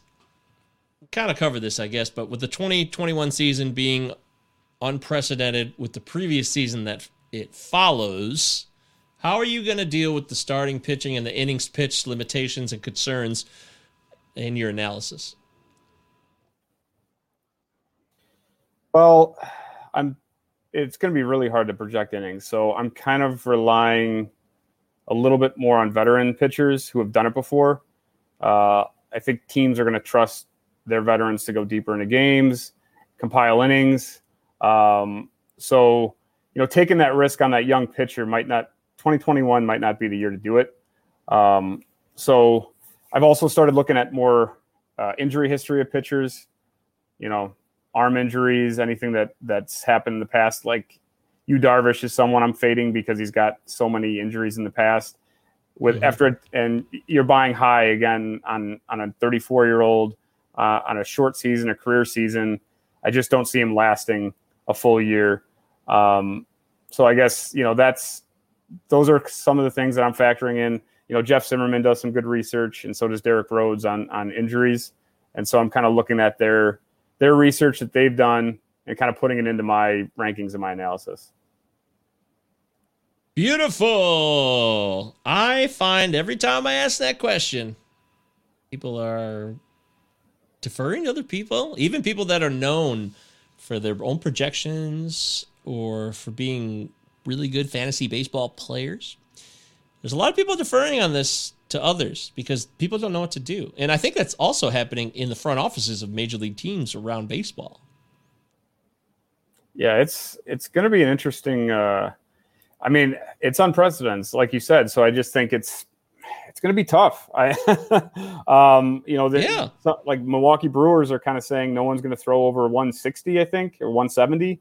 And yes. a lot of 6-man rotations, Seattle, LA, the Angels, of course. Who knows what's going to happen? There may be some other teams that come out. So it is going to throw off projections. It's going to be a weird year. That's for sure. So if I understand what you said, though, you're buying into the guys who could be more horses than the other types of pitchers? Yeah. I don't see, Trevor Bauer. I know we just talked about him, but, I don't see him. Oh, God. Right. He's a great example of it because he can go deep into games. He obviously monitors his body really well, and he's been healthy. So, he's a guy that is a good example where I would trust him over Yu Darvish, even though I'm fading Bauer a little bit compared to his ADP. So we're in the unfortunate situation of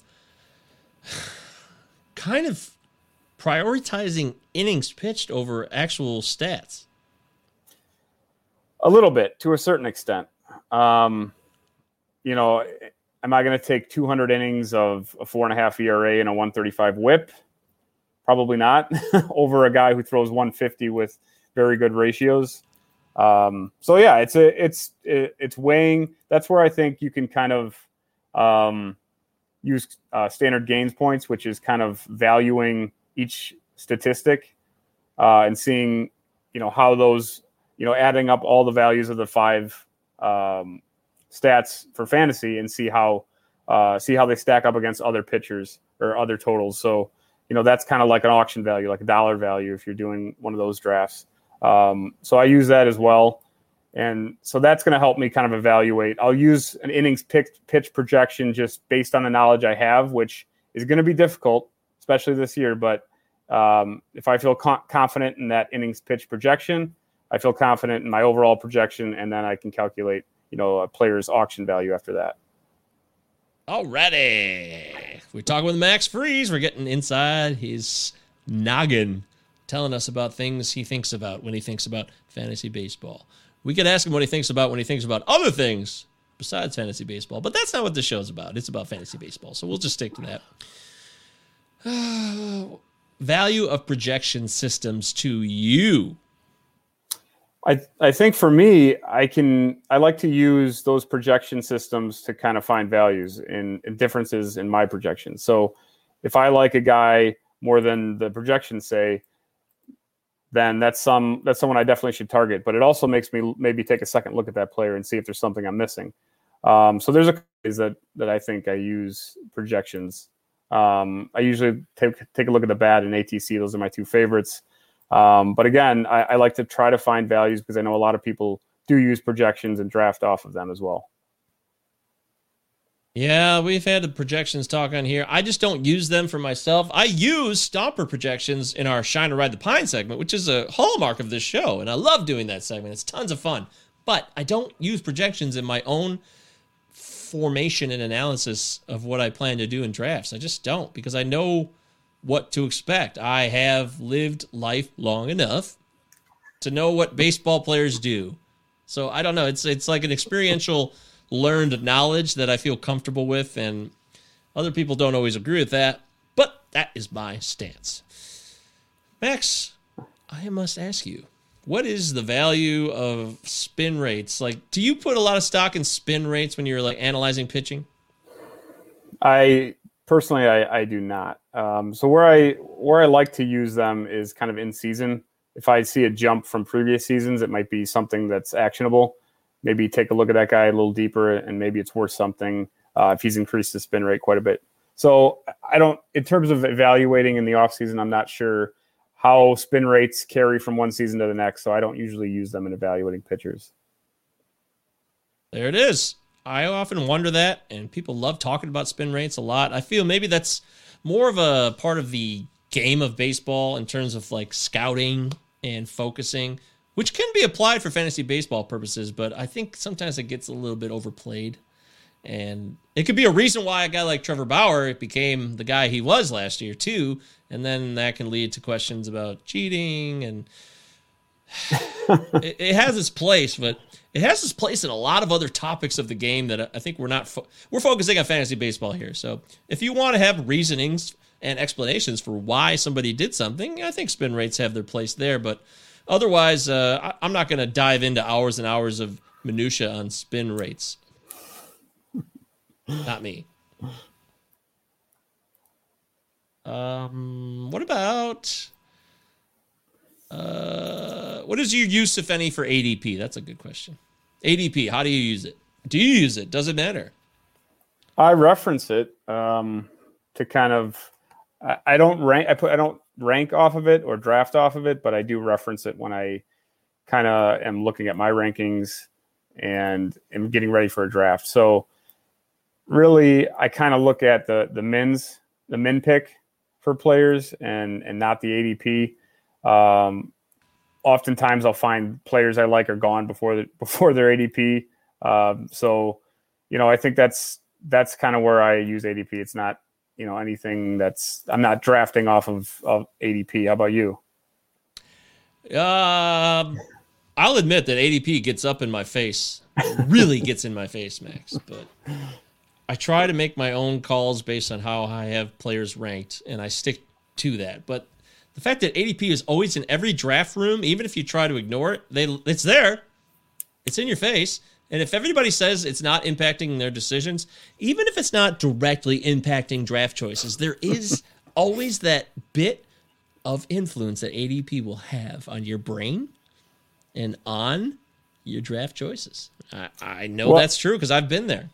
Yeah, well, I think you're right there. I think especially early on, it helps. You can kind of map out your first 2 or 3 picks based on ADP because typically those picks aren't going to change significantly. When you get later on in the draft, ADP doesn't matter as much. I feel like so. Especially early on, you should be aware of ADP when you're drafting. So I'm with you there.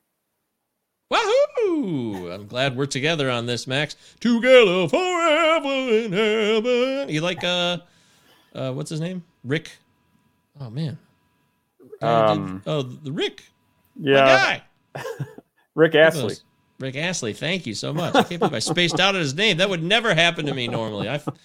You can tell I'm exhausted today. Woo, man. That's a sad day. It's been a long day. It's a Monday, It's fun. It's a holiday though. So.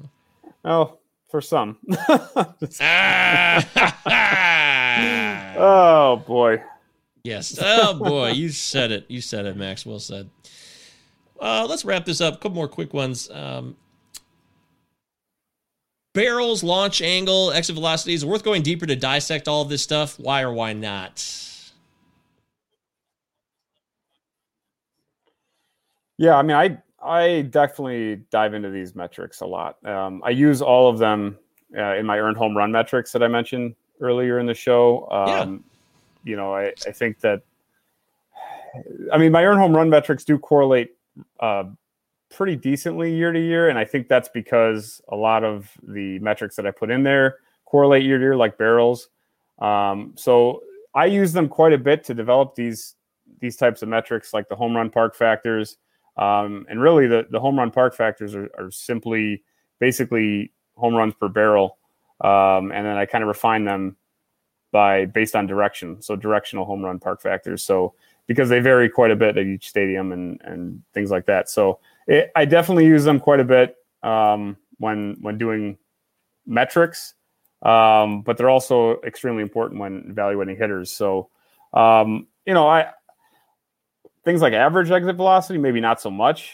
I've kind of learned that those aren't quite as indicative of a player's performance. Those are kind of, I definitely use them quite a bit, but how about you? Of course. Yeah, that's something that I will take into account, but I'm not going to just burn through it and drive myself crazy, because there's also the standard deviation of some of those stats that can make things more complicated where you're really not getting the full picture. I think that's what it's probably been done better by Alex Chamberlain and guys that are smarter than me. They can look at blast percentage and start creating more information within just those surface stats, which that's why your head could explode, Max, because there's a time where launch angle and exit velocity and barrel rates, these are StatCast hardcore analytic stuff, and now it's just it almost seems like it's typical to me. Maybe that's because I have a lot of experience now and I've talked to a lot of people, but that's the feel I have when I think about this stuff. Now we got blast percentage, and we're starting to look at other standard deviations of those numbers, which can start to be well, you can't really look at a BABIP. You got to look at BABIP through a certain lens. It's just my head starts to explode. It can be overwhelming at times, but I think that's part of the fun, right? Kind of doing research and yes. You're right. Not for everyone. It's not for everyone. I agree, but you mentioned Alex Chamberlain. I think he's a must read anytime he comes out with an article. So yes. He does some great work. So I definitely find what he does fascinating, and some of the stuff I do might try to replicate him in a very much poorer fashion. Oh, but absolutely, man. I'm with you all day. I am a big fan of his. He was on the show last month. First time I got to really have a chance to talk to him, just like you and I are doing. And Alex is a great guy. He's a good dude, man. He's funny. He makes fun of himself constantly, but he also has incredible mind. And I'm trying to think of all the listeners too. I'm not thinking of myself. When we talk about all this stuff, we want to have less barriers that prevent people from getting more interested in fantasy baseball or the game of baseball itself. It's cool to dive deep, and I believe 1,000% in progression and growth and getting to the most concrete answer possible. But I also don't want people to be afraid of the game if they have an interest in it when they see all these different types of analytical pieces of categories being thrown at them and say, this is too overwhelming. I'm out of here. I don't want that to push people away. It certainly can be overwhelming. It's, I mean, if you've never been to Baseball Savant before, it's got to be like a nightmare, I would think. Right, yeah. But it's got good stuff, you know. You just got to take the time to learn it, I guess. That's why people like Alex Fast out there, people that take the time to teach people how this stuff works, they're doing good work, and I give them credit for trying to reduce those barriers. So shout out to all those people like that. Good work. Oh, also Matt Williams. Matt Williams does that too. Yeah, absolutely. Those are some good guys. No doubt about it. Okay, well, that's enough. We learned a lot from Max's fantasy process. There's so much more we could talk about, but I think we got the basics. Is there anything we didn't cover that you feel like, hey, people should know about your fantasy process? Oh boy, no, I don't think so. I think we covered quite a bit. You did a great job. I think you did a great job. So if we both did a great job, then together this should be the greatest podcast ever known. You got it. All right. Boy. Well, that was fun. Now let's have some more fun with Shine or Ride the Pine. This is the segment of the show where we throw a projection at Max, and we're going to say, like, hey, Mike Trout's going to hit 38 home runs this year. Max is going to say shine, or he's going to take the under and ride the pine. It's a real simple formula that always brings me great joy because I love seeing what people are going to pick.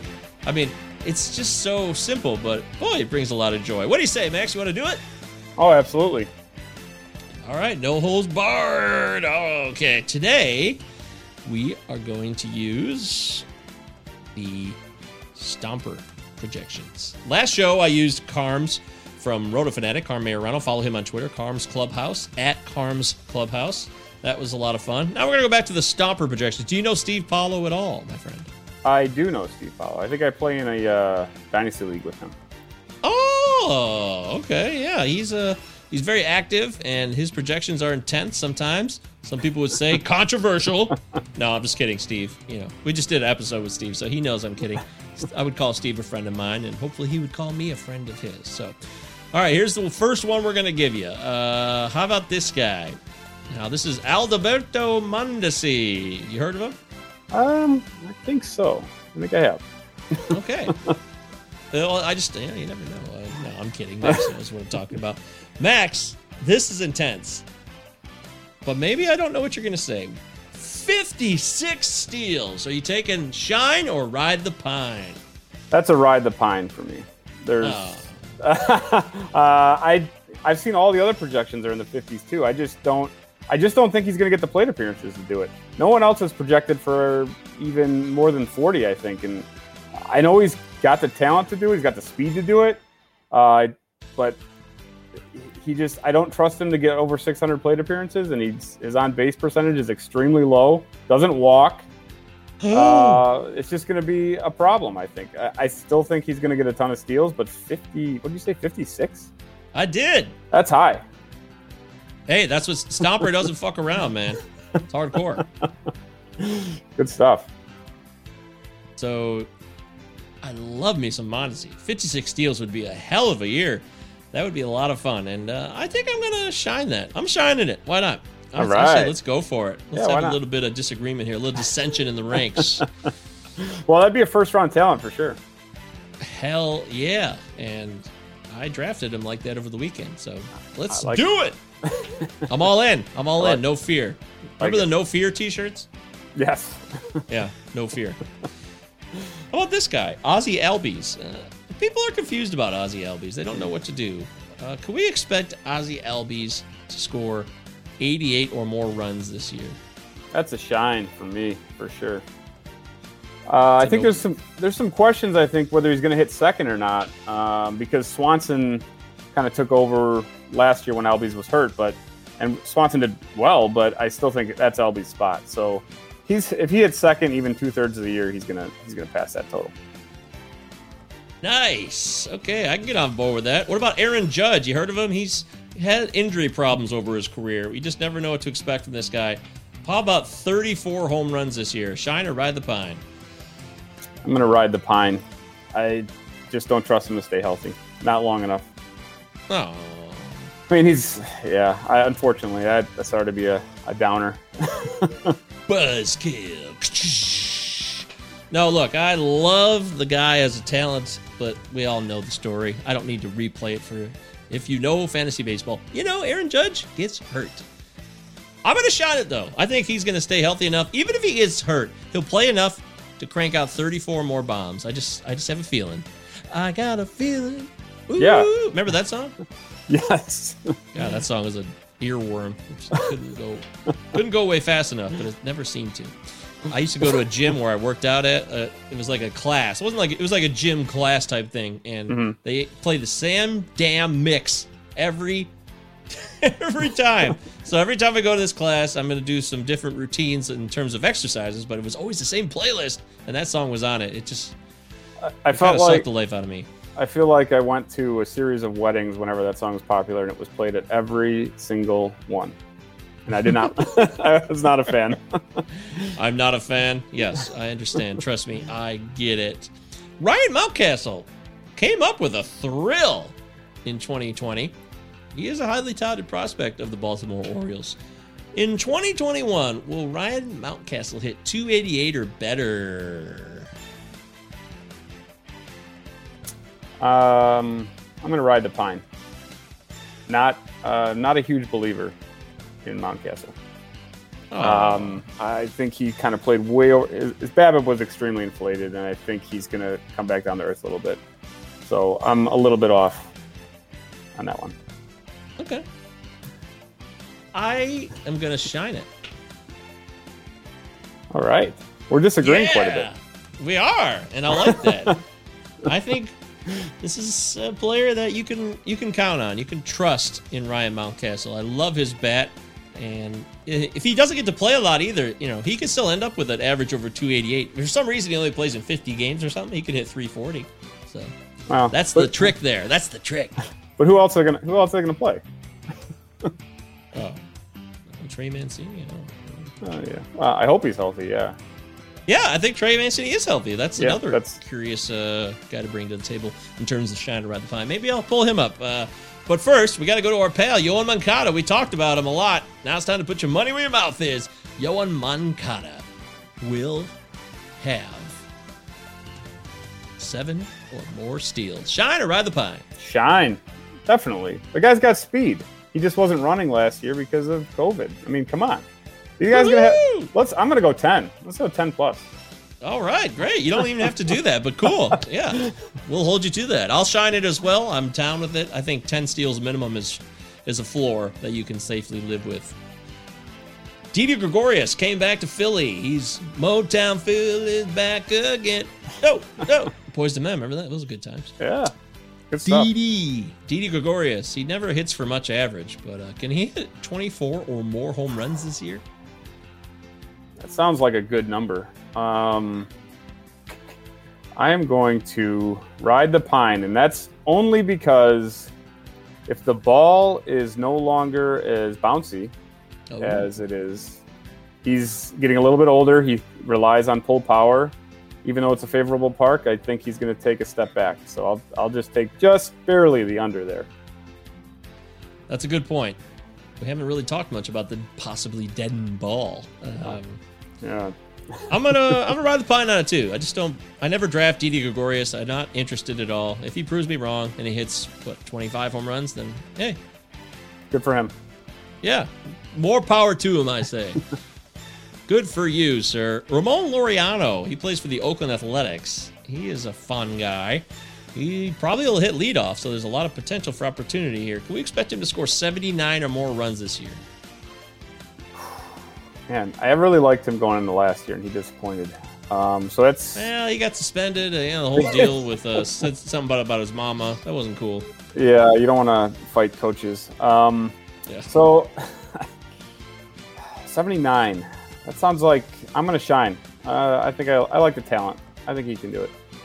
I'm right there with you. I'll shine it as well, my friend. I love me some of that. I think he's a really, really good player, and the best is yet to come. So if he's talented and the best is yet to come, then I'm going to say 79 runs is a no-brainer in an Oakland team that will probably be underrated, as it always is every year. Oakland A's always undervalued, and they've come to play. They do.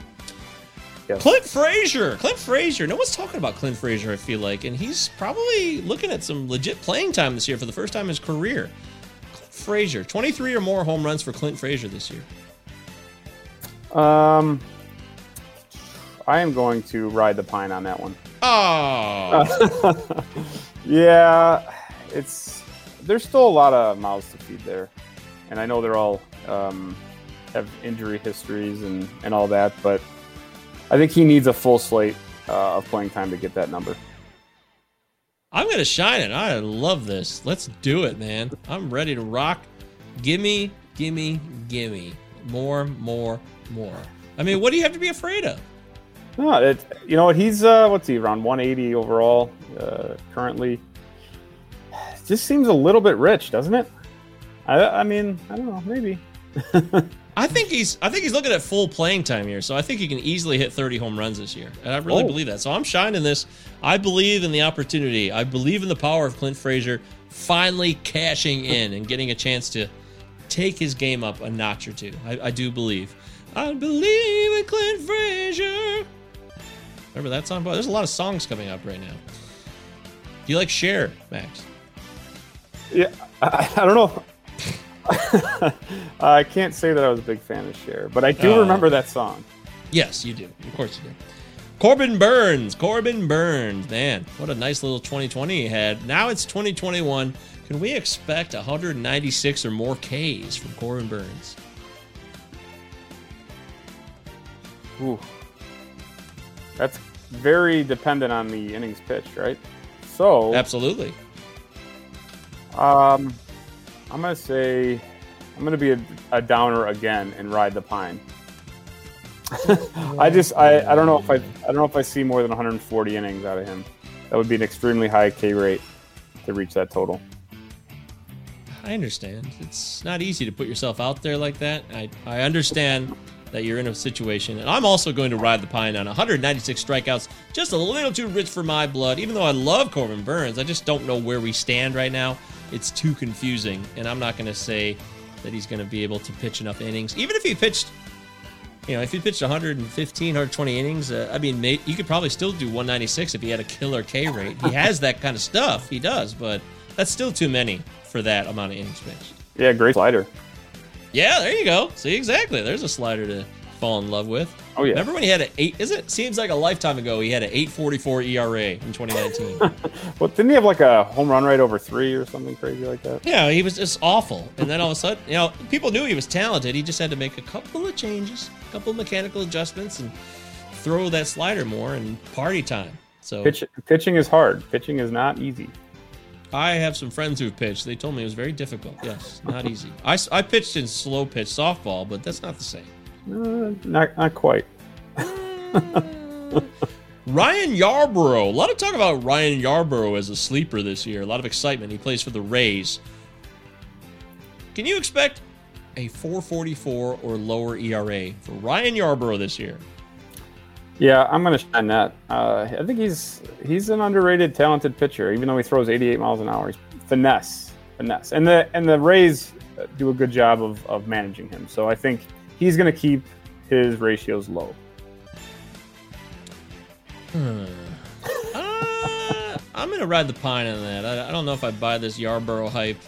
I still have to do some further investigating on it. But until I do that at this time, he's a player that I'm torn on right now. I don't have enough information either, so it's an incomplete. So if you're asking me today to shine or ride the pine it, I'm going to ride the pine and say that's going to be just over that 4.44 ERA, like a 4.5, maybe a 4.6. That's fair. But I'll probably eat those words because he doesn't strike out guys, but he'll probably keep his rates down. And now I'm regretting it. Actually, I changed my mind. No, I'm going to shine it. Let's go. I'm going to go with you. I'm going to join you. Yeah. All right. Woo! I'm going to join you. I have the right to change my mind before we move on. Absolutely. So now we're moving on. Nobody can change their mind. Next up, in Shine or Ride the Pine, Devin Williams. This guy came on, and he won the National League Rookie of the Year. Isn't that true? Didn't he really do that? Yeah, he had a strikeout rate of 50% at one point too, didn't he? Or did he finish the season with a 50%? I don't know. It was close. It was stupid. Nuts. Yeah, it was. Yeah, he was out of this world. That's why he won Rookie of the Year as a relief pitcher for the Brewers. But in 2021, can Devin Williams strike out? No, let's not do that. Let's do this one. Let's try that. A whip of 1.15 or lower. Yeah, I'm going to shine that. I'm going to shine it. He's going to let it shine. Hey, I got no beef with that. I'm going to ride the pine on that. I think there's going to be a little bit of a higher whip. The K's will be there. They'll always be there. But I'm expecting a little bit more of a bumpy ride for our friend Devin Williams in 2021. It won't be as so favorable to him. And there's always a period of learning and growing, and nothing is more obvious to me than a closer or a relief pitcher having a great year than the fact that he'll have a bad year the next year. It's just so often. There's so rarely relief pitchers or closers who can seem to get beyond that. Yeah. I don't. You know what I mean? Edwin Diaz. Yeah. I think you're right. I mean, his walk rate is bound to go up based on his zone rate. I don't think, guys chased a ton at that changeup, which is fantastic. But I have some concerns with his walk rate. So you might be right. It's definitely a close call. Do I have the right to change my mind? Yes, later on, but not. No. You can't change your mind. Right now, you can. Right now, you can change your mind. I'm not going to do it. I'm going to stick with it. Yeah, all right, that's good. We go head to head. I like that. I prefer that. Yes, the walk rate in the minors, it's got some issues. There's a propensity for pitchers to get better, though, and maybe reduce their walks, but I don't know, man. I'd watch out for that walk rate, my friends. Last year, walks per 9 of 3, but he said 3.95 in 2019, and in the minors, he said some lower walk rates, but also 4, 5, 4, 4. A lot of that, it stops at various places along the way. Something to consider. Doesn't mean it's going to happen. Just want to give you guys some information, some more background on Devin Williams, so you all can make your own Shine or Ride the Pine opinions. Next, how about... who haven't we done? That's the other thing, too. I do so many of these at every episode. We got to make sure we don't cover repeats, We want to have fresh players each time. Sure, that's a lot. Yeah, a lot of players. Daniel Bard. He had a great story. Is he going to save 25 or more games this year? I'm going to ride the pine on that one. I love the story, but, I mean, a Rockies pitcher, first of all, and then kind of out of nowhere, it's just... That's a pretty high number. Yeah, I'm going to ride the pine on that, too. I like Jairo Diaz still, and I think, although it was a great story, I don't know if it's going to repeat itself because of everything I just explained about relief pitchers and closers with Devin Williams. It's just too volatile, man. Yeah. I'm not interested. Yeah, Michael Givens, too, is there. Yeah, is he still there? Good Lord. Yeah. Why? How about Ty France? Ty France of the Seattle Mariners. He's now in Seattle. Late season trade. He was part of the big deal that sent Austin Nola over there to San Diego, amongst a bunch of other players. Ty France, will he hit 278 or better this season? I am going to ride the pine on that one. He had that crazy high 390 BABIP last year. I'm just not buying it. I'm going to shine it. I'm in. Let's do it. All right. I love me some Ty France in 2021. This is a guy who crushed the ball in the minor leagues. He could hit for a very high average. There's a pedigree there where he never got a chance to really flourish with San Diego because they were bringing him up and down a lot, moving him around. There was no consistency. But now I believe that Ty France is going to flourish because he's going to get to play every day. And if that holds true, as long as he gets to play every day, the bat will take care of itself. That's how I see it. So that's fair. That's fair. I like, his strikeout rates aren't too bad. He may have a shot. He may. I think it's a fun bet, and he's one of my favorite players coming into 2021. Ty France. I've been drafting him all over the place. Nice. Let's try Josh Lindblom of the Milwaukee Brewers. Can we expect Josh Lindblom to have a 100 187 strikeouts or more this year. Or how many? 187. Oh, I'm going to ride the pine. Oh, wow. You don't like Josh? 187. Sounds like a lot. That sounds like a lot. That's a healthy, but that means if he's going to pitch, then it's not that crazy, right? Like he's going to be pitching a full season's worth. Yeah. Yeah, that's Don't let me talk you out of it. Stay true to yourself. No, I kind of, I liked him. I kept trying to stream him last year, and he never seemed to work out. But he does have a healthy strikeout rate. He's got decent swing strike numbers. But I just don't fun changeup. It's like somebody, I think it was Alex Fast or somebody was showing on Twitter. It's so slow in terms of, you talk spin rates and all that stuff we were talking about. This is one of like the most slow turning changeups there is in baseball, which I don't even know what that means, to be honest. I'm not going to pretend to tell you I know, since he has a slow spinning change. This is what that means. I don't know. Yeah, I don't know. I think the Brewers have already come out and said they're going to limit innings to starters. He'd really have to have close to a 30% strikeout rate, which I don't think he's going to reach. Okay. I ask these questions for a reason. That's why we do this show. And, I also am very honest. I will always tell you when I don't know something on the show. I don't ever want to give you guys false information or act like I know more if I don't. I don't like when people do that, so I'm not going to start doing that myself. I'm going to keep it real, as they say. A couple more, we'll call it. Caleb Smith of the Diamondbacks, former Marlin. Now he's in Arizona. He was traded late last year. We expect 130 innings pitched or more for Caleb Smith. Ride the pine on that one. This guy's got too many injury issues in the past. I'm not gonna go there with Caleb. I'm gonna ride the pine too, but that's not an indictment of Caleb Smith. I just really like him a lot. I just think if he gives you 120 innings this year, that's great. So, oh yeah, but I just don't. I'm with you. I don't see 130 being something that he can accomplish this year. Although I would love to see that. I love everything else about him, though. I still think he's a great value. ADPs and like early 300s. You can take a chance on him and not risk too much. Harrison Bader plays for the Cardinals. He's an outfielder. Can we expect Harrison Bader to hit 14 or more home runs this year?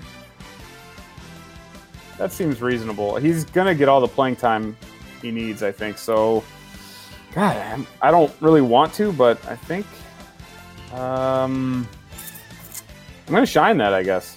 I'm going to shine it. My man, Carm Mayorano, with his fastball barrel board, which you can find on rotofanatic.com, by the way, found some very interesting stuff with Harrison Bader and crushing fastballs. And that he didn't even get to see enough fastballs. He'll see more fastballs this year, which would be good news for home runs opportunities. So I'm going to shine it too, man. I'm with you. Let's let it shine. Let it shine. Drinking that Baderade. Hey, good one, Max. Nice job. Look at you contributing to the show. My man. I can dig it. That's how you do it right there. Give me that Baderade. Give me that. I don't know if that means anything, but it was pretty dumb. Okay. Baderade. I do like Baderade, though. Carlos Martinez, constantly injured. Seems like they ship him back and forth between the bullpen and the starting rotation. It's been a tough life for a guy like him. I feel bad for him.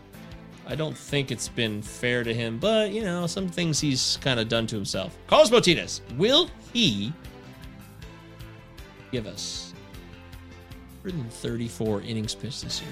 134. It's just hard for me to do because if he gets put in the bullpen at all, it's over. So I'm going to just ride the pine. Yeah, I'm going to ride the pine too. That seems a bit high. I'm not worried about him going to the bullpen as much as I don't know how he can throw that many innings. I don't see a path to that. I don't see a reality where Carlos Martinez comes back and throws 134 innings this year. Just doesn't seem like it would happen, but prove me wrong, Carlos, because I am also drafting him still. Another guy I'm drafting, but I'm just not expecting that much. I'm going to agree with Max on that. And finally, one for the road, as they say. Wilson Contreras. He's a Chicago Cub, right? He is. Can we expect Wilson to have a 343 or better OBP this season? Oh.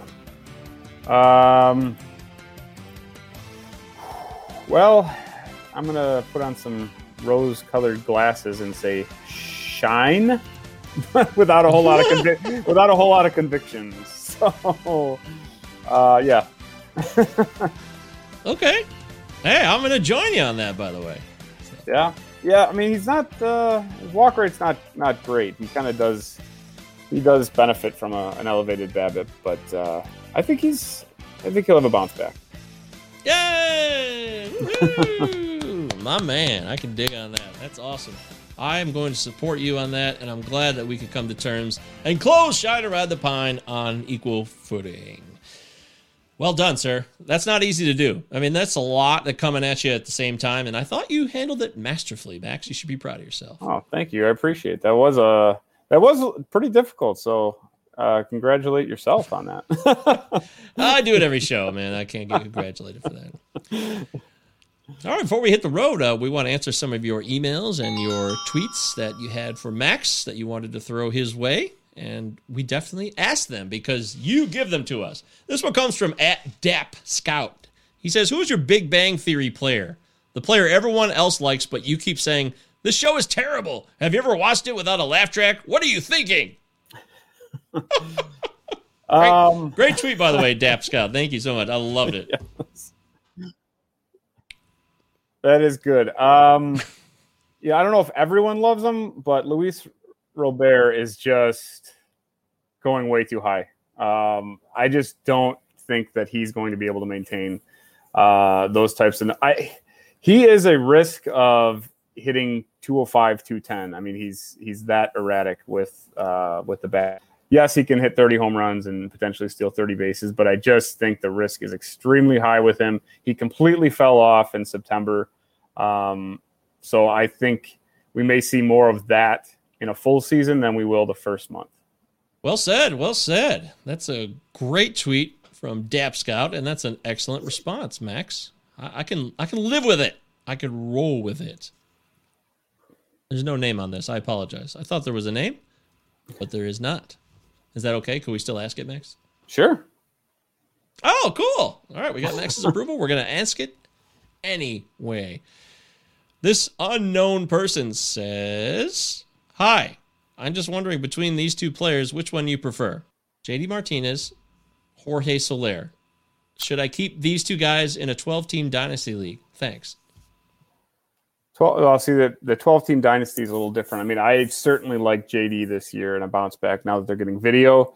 In a dynasty, it's a little different, but I still think you may get a little more value out of JD because Soler to me seems like a little more one-dimensional and may have a very short peak. I'm sure we've already seen his peak season. So, yeah, maybe stick with JD, especially if you're in a win now. Okay, there it is. Directly from Max's mouth. They keep it coming at you. Well, that's it. That's all we got. I thought we'd have more, but, hey, I'm sorry. I let you down, Max. It's a total failure. So. That's okay. It's late. As they say. Oh, wait, no, I got one more. One more. Oh, this is from Jason. He says, who would you rather keep, Mike Trout or Trey Turner? Oof. And I don't have any other information for it. I wish there was more. Yeah, if it's a roto format, I think I'm going to go with Turner, to be honest. But if it's points or maybe an OBP league, it's definitely Trout. Okay, there it is. Wonderful, Max. You survived everything. You've done a great job. You can pat yourself on the back. This has been a lot of fun. I'm so glad that we got to know each other a little bit by talking fantasy baseball and cracking some jokes, man. Yeah, Michael, thanks so much for having me. I had a great time.